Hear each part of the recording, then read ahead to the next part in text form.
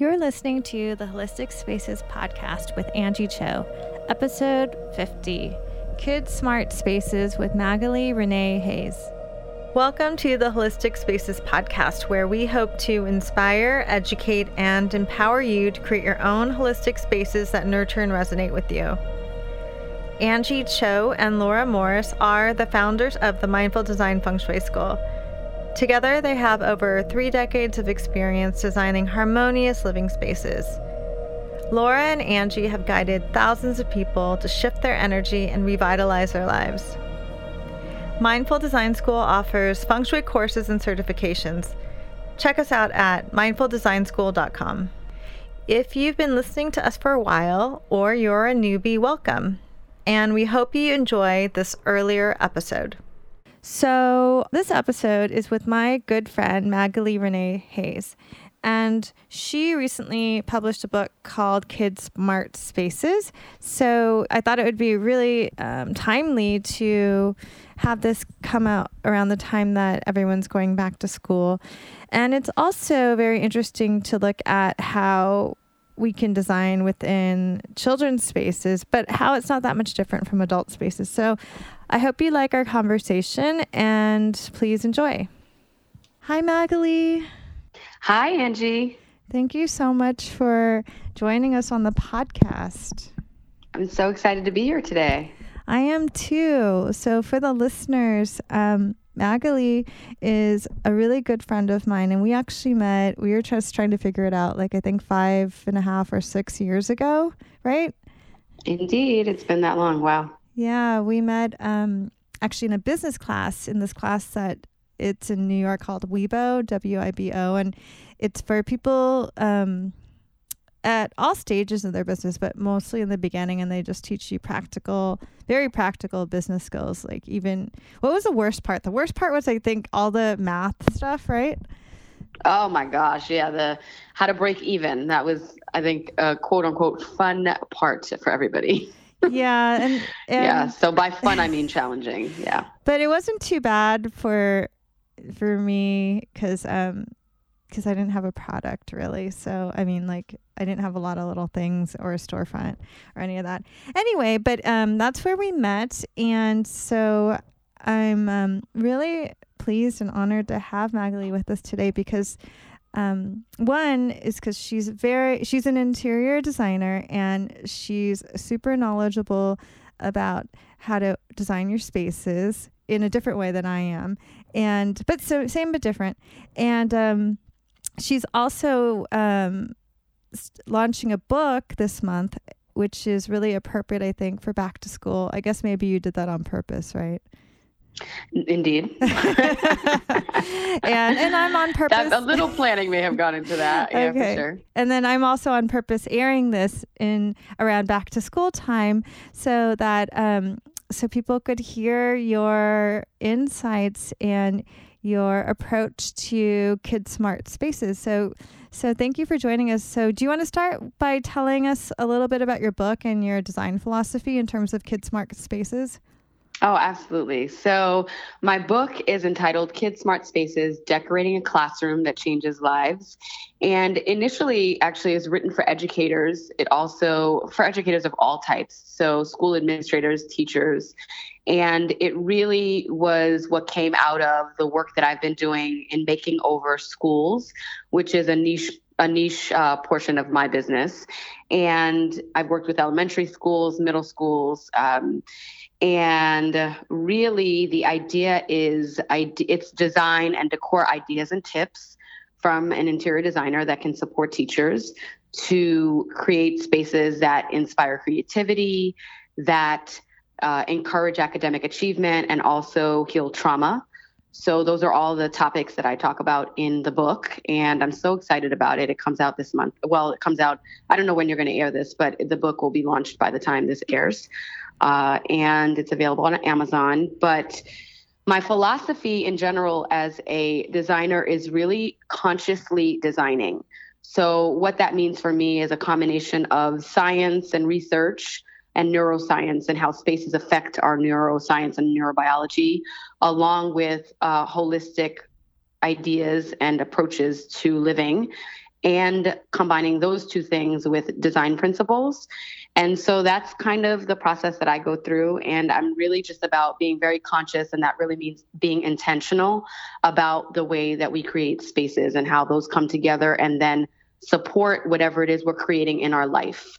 And in terms of schools and in terms of Kid Smart Spaces or even kids spaces at home, it's really about being mindful about what can support you in having your child be smart and happy and focused. So, yeah.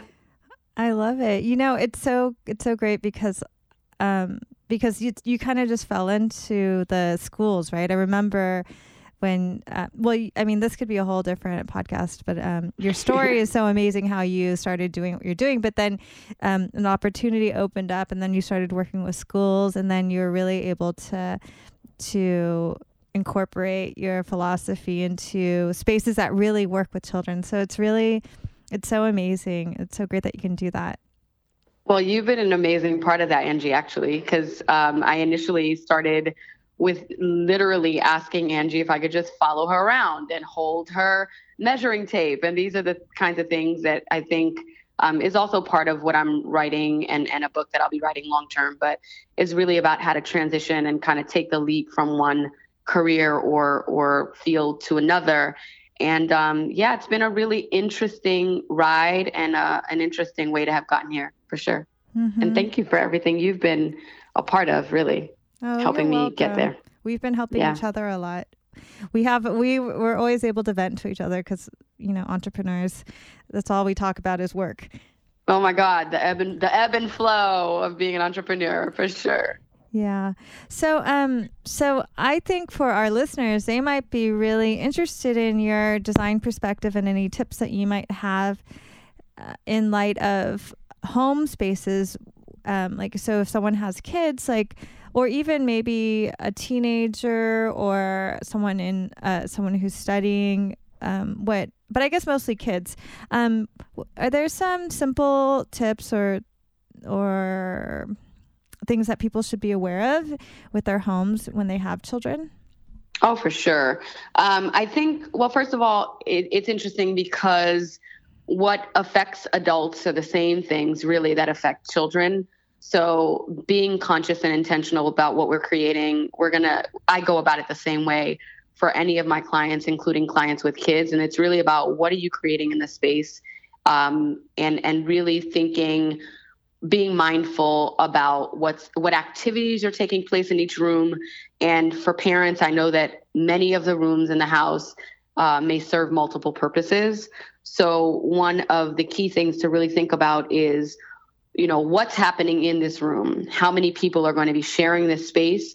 And do the pieces in the space really support all of the activities and all of the users, all the people that are going to be in it? And in terms of those multiple use spaces, I really always advise thinking about finding multiple use and multi-purpose, multifunctional elements. So if you're in a living room, for instance, we can think about ottomans that have storage inside of it, a sofa that pulls out into a sofa bed, but also maybe it's a sectional, and the one section, the chaise section, can open into storage. That just creates more space for the toys and the different things people are going to be doing. Maybe it's a coffee table that also extends into has a higher a piece that can lift up and then be used as a table for doing homework or something like that.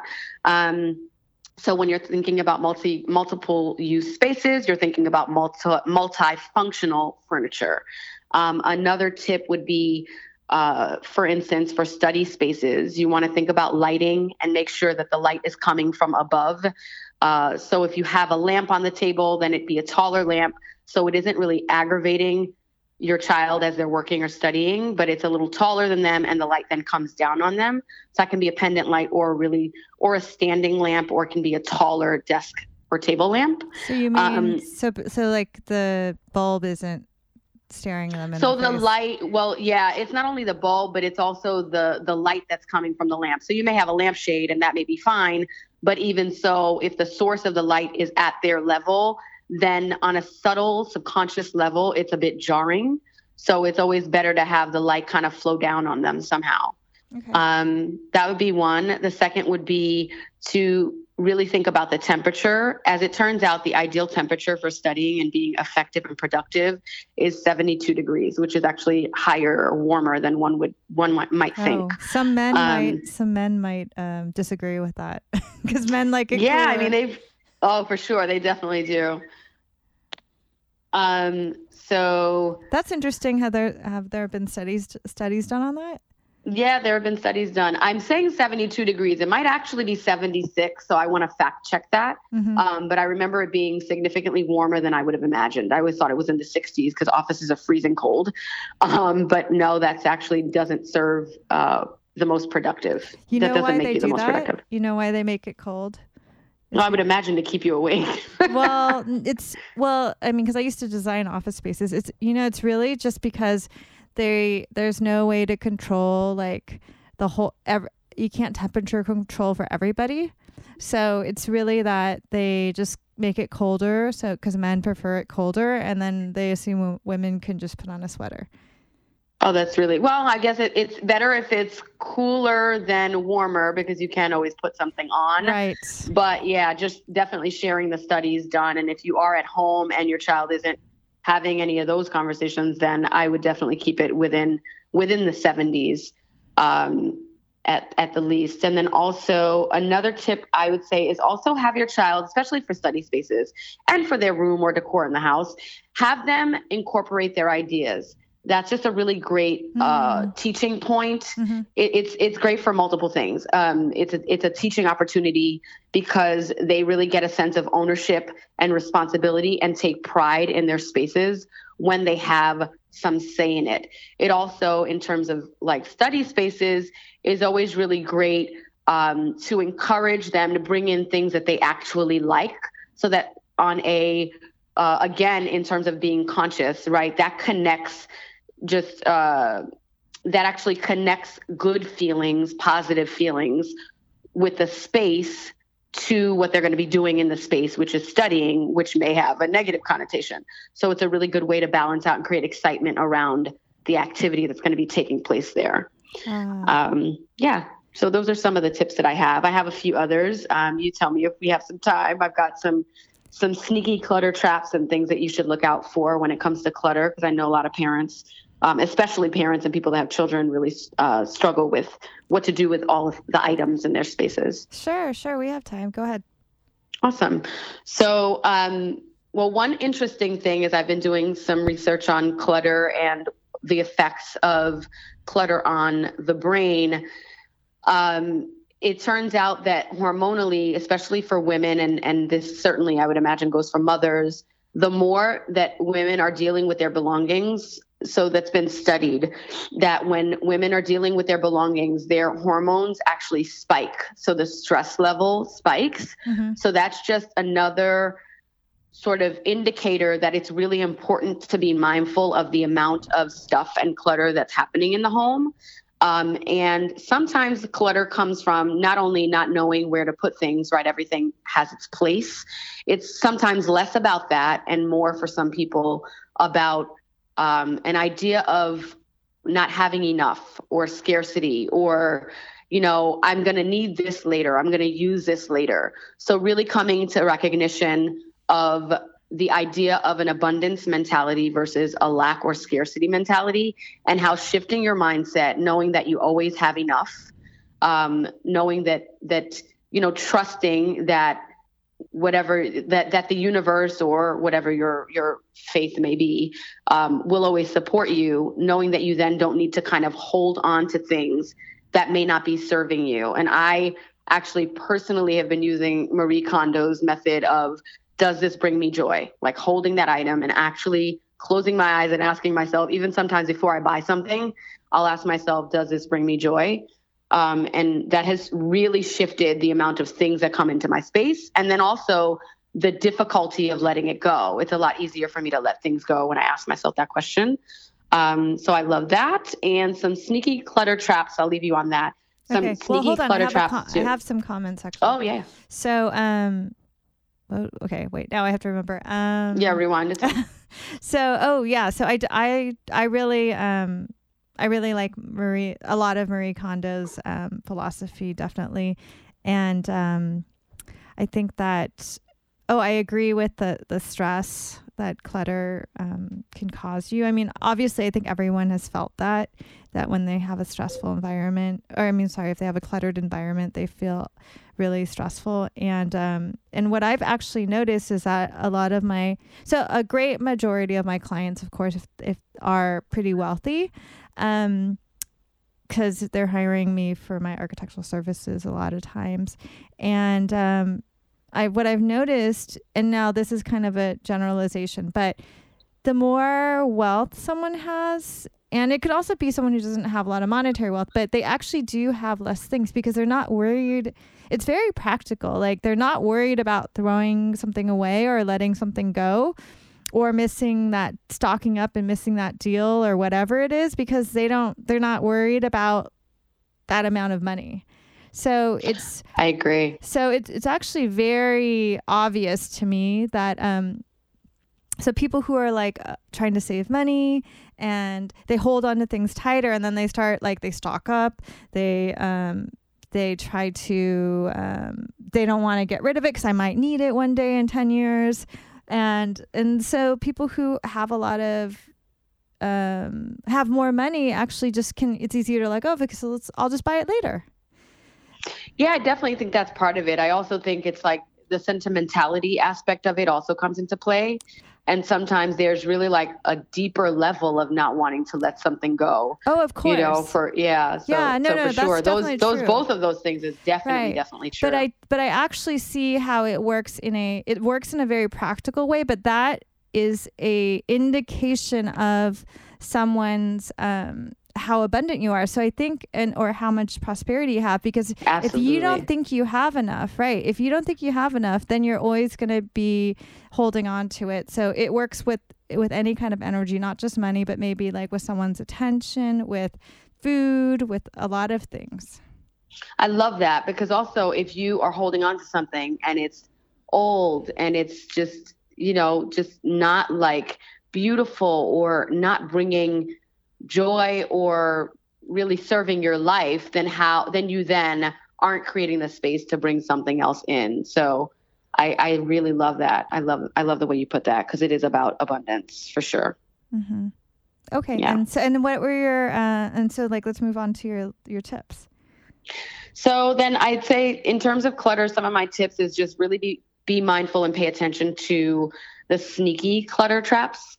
And some of those are loose papers, and mail and cords and wires. I think sometimes people also don't recognize that clutter is not only things that you're bringing into the space, like loose things, right? Like toys, like loose papers, like books. It's also the things that are inherently part of the space that just get to be they get to be placed in such a way that it looks neat and seamless. And cords and wires are one of those things. They can create almost visual white noise. And they're there. And if they're not, and I always recommend those little cord, there are a bunch of different types and styles of them, but they're basically cord control in one way or another that you can get at any office supply store or home goods store, because that actually creates visual clutter.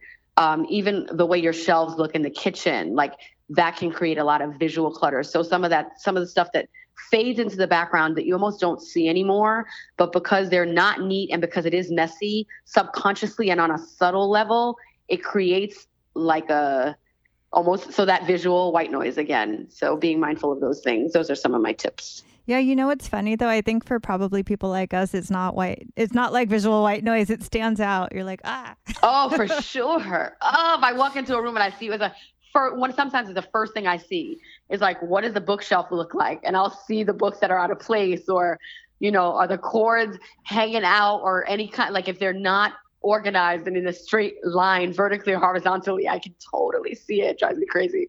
Yeah, but I think some people don't see that. Yeah, but at the same time, I mean, like my perspective, and I think my teacher's perspective is also that there's so many people I go into their homes and they're like, oh my God, I'm so embarrassed. It's so cluttered, but it's not. So it's fine. So, also I think you can take an honest look and only you, I mean, of course there's extreme examples, but only you can determine if it's something that's holding you back. Maybe right now it's not like you're super overwhelmed. You have a few things that are out of place, but that's okay. But when you have some time and you make some space, and if you're buying less stuff, you may find that opportunity where the space comes up to start to let go of other things too. So it's like a fine line between judging yourself and then really or beating yourself up. Yeah, absolutely. Because there's no need to add the pressure. So if it isn't something that's inherently bothering you, sure, then it's fine. But if you are in a space of really wanting to shift the energy in your home and wanting to create some order, then there are a lot of different areas that you can look into to create something that really supports your life. And definitely that's an individual decision to make, and it's different for everyone. I agree. Well, Magali, thank you so much for taking this time and sharing your design philosophy and those tips with us. Thank you. Thank you for having me. It's been a joy, as always, to connect with you and to chat, and I'm happy to do so on your podcast. I can't wait to hear it.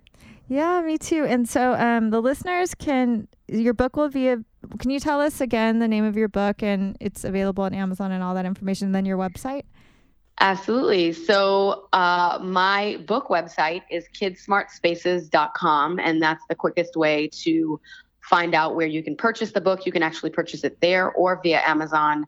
But again, it's kidsmartspaces.com, and the book is Kid Smart Spaces, Decorating a Classroom That Changes Lives. And gift that, buy it and gift it to the teachers in your life. And then also my website is consciouslydesign.com or MagaliReneeHayes.com. So Consciously Design is probably the easiest to spell. So they both go to the same place. Thank you so much for listening to this earlier episode of the Holistic Spaces podcast. Now you can tune in every Monday for a new podcast episode. If you like our podcast and this episode, please share the podcast with others. Subscribe, and even better, leave a review. If you'd like to explore the world of holistic spaces and feng shui on an even deeper level, please visit our website, online store, and blog for more information about feng shui and holistic living.